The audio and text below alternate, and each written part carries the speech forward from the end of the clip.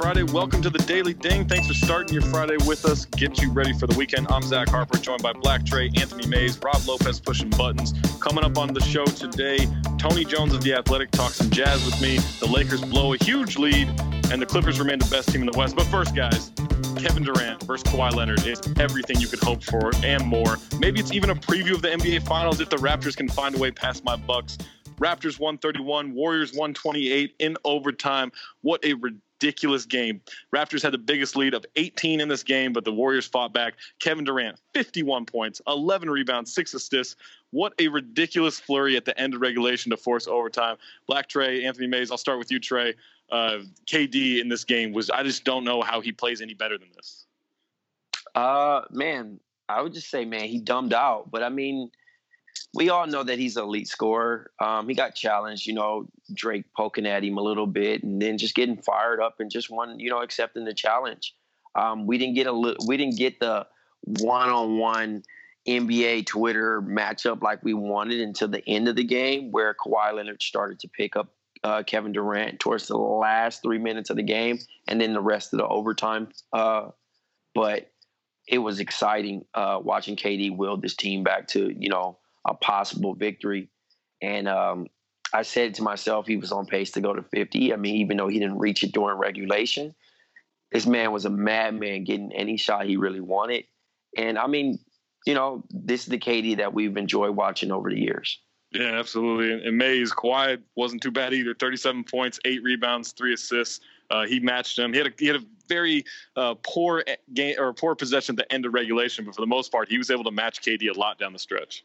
Yeah, at the end there, he didn't shoot the ball for the first time out of the ISO, which is a little strange. He was almost pulling like a J.R. Smith, didn't know how much time was left on the clock situation, but they figured it out in overtime, and it was really fun to watch them go at each other. KD was really embracing the one-on-one matchups, and he was going right at Kawhi, and then he insisted on guarding Kawhi a couple times. I thought KD, for a second there, I thought he was going to go to the bucket, and he didn't realize that they were down 3, but then he did that awesome little peel out to the corner and drain that crazy shot to tie the game. So it was just so much fun. Yeah, ridiculous shot. Looked over at the bench. Here's Durant. 10 seconds. Goes to the corner to shoot a three, and it hits to tie it up. Kevin Durant dribbling into the corner to look for the tying shot, and he does just that. Kyle Lowry had 10 points, 12 assists, 8 rebounds, had some clamps at the end of overtime. Siakam had 26 points. He was huge. Klay Thompson with 23, but then the only other Warrior to show up was Jonas Jerebko. We get Steph Curry back on Saturday. Trey, a much-needed return. And I'm guessing when Steph comes back, Draymond's toe will feel a lot better. He'll come back too. I'm not sure about Draymond, but I think Steph will be back, and I think maybe McKinney will be back as well. He's trying to keep that plus-minus still going. But, yeah, man, I mean, I'm excited, dude. I miss Steph, honestly. The Warriors haven't been the funnest team to watch, but when Steph's on the floor, they're out there having a ball, and Kevin Durant looks a little bit more inspired and probably disrespected. I'm pretty sure he's watching from one of his burners how NBA Twitter's been talking about him. Killing them. And Mays, the Raptors got the best record in basketball, 19-4 now. They, we've seen this before from the Raptors with a hot start, but this one just feels different. Yeah, they started so hot. Siakam, I think, made his first 7 or 8 shots. It just looked like he couldn't miss, and they really look like a number 1 seed. And this was a game that they tried for a second there. It looked like they were going to try to blow it, but because they were just passing the ball around, bricking threes. But they pulled it out in overtime, and yeah, they're the number 1 seed. And I think the big thing for the Raptors is just to maintain, because now that they have Kawhi instead of DeMar DeRozan, no disrespect to DeMar DeRozan, but having Kawhi, having one of the best players in the world there, I think you want that home court advantage more now than ever with Philadelphia, Milwaukee, Boston, hopefully getting back on track. And Trey, if you have to go up north and you got to play this Raptors team with Kawhi, it's just going to be a little bit different in the playoffs. Look, man, I love OG. I love Siakam, dude. Those two can switch off. They're the X factors of this team. And then Ibaka, the mid-range, man, he could feed a country off that jump shot alone. And the depth, man. I mean, Danny Green can shoot again. You know, he looks. Yeah, I don't know where that came. I don't know what happened. Clutch ones. How did that even happen? I don't know, man. He's back though. Danny Green's. This is NBA Finals. Danny Green. He's back, and the Raptors look really good. All right, guys, it's the end of the week, which means Monday and Tuesday you can sign up for the FanDuel Back-to-Back Wednesday Challenge. You go to FanDuel.com/B2B. That's B, the number 2, B again. You sign up. You put $5 in your account. FanDuel is going to match that with $5, and then you can play with B2B listeners every single Wednesday. The winner, you get to come on the mailbag. You get to talk with us. You get to ask questions. You get to answer questions. You get to be a part of the show that you love so much. So go to FanDuel.com/B2B and join us for the Wednesday night challenge. All right, for 5 minutes with an expert, we need an expert, and so I wanted to talk to Tony Jones, my guy from The Athletic, covers the Utah Jazz, best in the business of covering the Utah Jazz, knows his team inside and out. Tony, first and foremost, have you ever played with a shooter as good as me? No, I have never played with a shooter as good as you, and the check is in the mail. And the check's in the mail. I appreciate that. Yeah, I'm glad we're on the same page here. Speaking of shooters, Utah Jazz, been terrible at shooting the ball this year. I believe they're 28th in three-point percentage. They go out and try to remedy that by trading Alec Burks and 2 second-round picks for Kyle Korver. I like the move personally. What did you think of the move? Did you expect them to make a move this early in the season? And where do you think it puts them? I thought that they would wait a little bit longer to make a move. Typically, when Dennis Lindsey makes moves, he waits till closer to the deadline. But obviously, the move fills a need, and the Jazz have not been good at shooting the basketball, and they need to become better at shooting the basketball because that's the lifeblood of their offense. Quinn Snyder's offense is designed to get dunks at the rim and open looks from the 3-point line, and if they're not making those open looks, then the offense is basically dead on arrival. So in that sense, Kyle Korver is a really good move, and it opens up a number of possibilities for the Jazz to the point where you can play Kyle Korver and Joe Ingles in the same lineups with Donovan Mitchell, and that'll help the spacing because, I think more important than Kyle Korver's shooting is the gravity that he's going to help Mitchell and Rudy Gobert and Joe Ingles and Ricky Rubio with. I mean, he still has tremendous gravity even at 37 years old, and I think that part is just as important as the actual shooting and actual making three-pointers. Yeah, I think that's a great point because I think that we look at this Jazz team and obviously they're struggling offensively. Defensively, they haven't been the same that they were in the past. I think they're still, adjusting to that freedom of movement emphasis and trying to figure out ways to make that a consistent part of their game, which has got to be alarming for them because they've been such an elite defensive team. But when the offense is struggling the way it has, especially with the shots, it puts more on Donovan Mitchell, right? It puts more pressure on him to create. It's too much not running their offense and too much, hey, Donovan, come bail us out. And at a certain point, you got to be worried about him, wearing down in that kind of role. Yeah, absolutely. And if you notice something about what Donovan's been encountering this year, he's encountering a lot of teams that are crowding. He gets into the lane and that weak side guy is crashing because they're not afraid of the Jazz shooting beyond the arc. And that's where Kyle Korver helps. I mean, if you're running a pick and roll to Kyle Korver's side and Kyle Korver is spotted up in the corner, well, guess what? You're playing 2-on-2 basketball because the weak side guy is not going to crash and try to clog up the lane. So, I think that in a large part, defensively, I think that the Jazz offense is not helped its defense out. Yeah, as it has in the past, and I think that they're hoping that more made shots and more of less transition and more of the Jazz teams having to try to score in the half court against the Jazz is going to equal a better defense. So I think that this move has both courts in mind.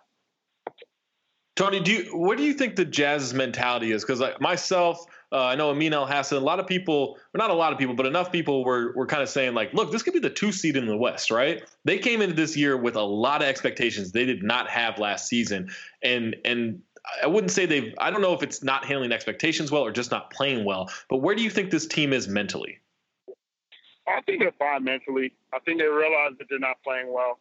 I think that every aspiration that they had before the season started, I think they still think that they can reach that aspiration. And I think that there's a level of realism to the schedule that the Jazz are playing right now. They're in the midst of a stretch of playing 14 consecutive games in 14 different cities. And it's just almost impossible to play good, consistent basketball with that kind of a schedule. So I think that the Jazz knew that there was going to be a few struggles with the schedule that they have now. Now, in the second half of the season, the schedule lightens up a ton. And, if the Jazz are playing well, they'll be able to take advantage of that schedule. Now, I think where the concern with the Jazz are is that they're getting 40 peats and 50 peats and 30 peats. Right. And that's where the concern was. But, I think that, I think that if they were losing these games, but they were losing, by one possession, two possessions, I think that there would be next to little panicking.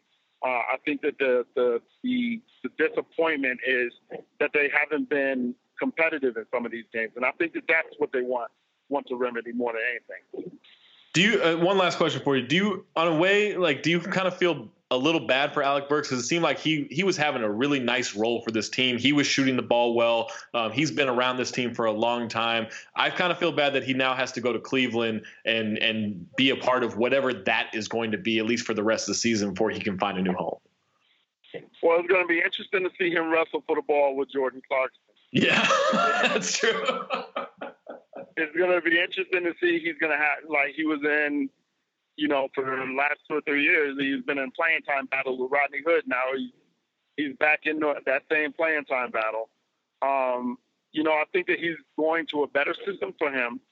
I think that if it works out, he'll get more shots and more minutes. He's not going to win as much, but I think in a vacuum, I think if you took out where he was traded, the situation that he's traded to, I think that, Alec was ready to move on. And I think the Jazz were ready to move on from him. It was a marriage that just wasn't going to work. I mean, it was a system that he's redundant to Donovan Mitchell in. And he's not going to get the ball over Donovan Mitchell. And he's not going to get minutes over Donovan Mitchell. So I think that in a vacuum, I think that he welcomes the change of scenery. And I think that he's going to welcome the new system. I wouldn't be shocked if he does. I wouldn't be shocked if he does well in Cleveland. But I also think that he's going to a situation, a locker room situation in Cleveland where it's kind of every man for himself, and that's going to be different than what he's been in. Absolutely. Read him on The Athletic. Subscribe to The Athletic, theathletic.com/NBA trial. Keep us both employed. You get it for $3.49 a month right now if you sign up for a year. Tony Jones, thank you so much. Thank you so much, man. I appreciate it. All right, guys. Saturday, March 2nd at the Middle East in Boston. Tickets are on sale to the general public. If you were hoping for a VIP ticket, they are sold out, but maybe you can find one for resale in our Discord. But general admission is available. Get your tickets soon because they will go fast. The New York show that we had in October, that sold out 2.5 months in advance. The LA show that's coming out in January, that sold out 3 months in advance. We've got a few months until this Boston show, but tickets won't be available for long. So go to Count the Ding's Twitter account, go to Jade Hoy's Twitter account, and get those tickets. All right, guys, other games from tonight. We just had 2 other games. The Lakers 104, Pacers 96. I was in the building for this one.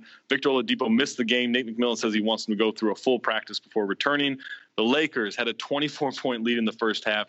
The Pacers took the lead in the third quarter, but the Lakers were able to come back. LeBron James was ridiculous. 38 points, 9 rebounds, 7 assists. Lakers blocked 11 shots in this game. Domantas Sabonis had 20, 15, and 3. But Miles Turner, Darren Collison, Tyreek Evans, they combined for 24 points on 8 of 31 shooting. You can't lose this game if you're the Lakers, especially with no Oladipo playing Trey. They managed to pull this one out, but once again, they give away a big lead. Man, that was rough to watch. I'm not even gonna lie. It was one play Lonzo Ball made where he didn't want to shoot. He didn't even look at the basket. He turned, tried to pass it, and he jumped past in the middle yeah, of the lane. I was like, I don't know what's going on with this team. I mean, it's definitely frustrating, but luckily they survived to get a win with the Oladipo-less Pacers. But I'm also happy that they beat this team while the Pacers were wearing those jerseys. Those jerseys are bad, man. They're even worse in person. I didn't think they could be worse than how they look on TV. They're very bad. I mean, anything that says Hickory, I just don't want any parts about. And also that it looks like KCP has found his shot again. So that's a good news for the Lakers.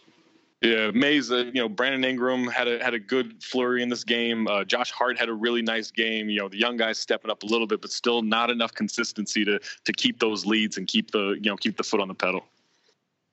Yeah, it's LeBron carrying the team on his back, but they're about even with the Pacers in terms of record, and it's just like this is the Lakers team that we deserve. I think they're gonna get up to a big lead, and then they're gonna give it away, and then they're gonna pull it out in the end. Yeah, and on the Pacers side of it, Trey, they even without Oladipo, they still play really good basketball. Like, they were terrible in the first quarter, but their defense locked down in the second and third quarter, and they really pushed the Lakers and made LeBron kind of take over in order to finish this game off. Well, the other Bogdanovic is still effective, and Sabonis is damn good, man. He's really good, man. He's really good, but I mean, it's genetic, man. It's genetic, and then the thing that he's added a 3-point shot.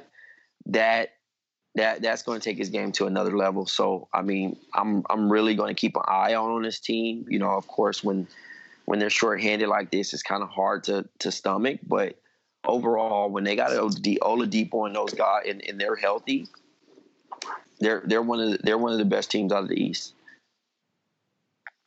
Zach, let me ask you: should we be worried about Miles Turner? I mean, I keep waiting for him to turn the corner, and it doesn't seem like it's going to happen. But he is only 22. Yeah, I think they just need more around him. I don't think he's ever going to be like a number 2, number 3 guy, but he could. He's definitely a starter in this league, and I think they should find ways to play him with Sabonis more because those guys are so versatile. That I think Turner will be fine, but it's going to be some work to justify that contract.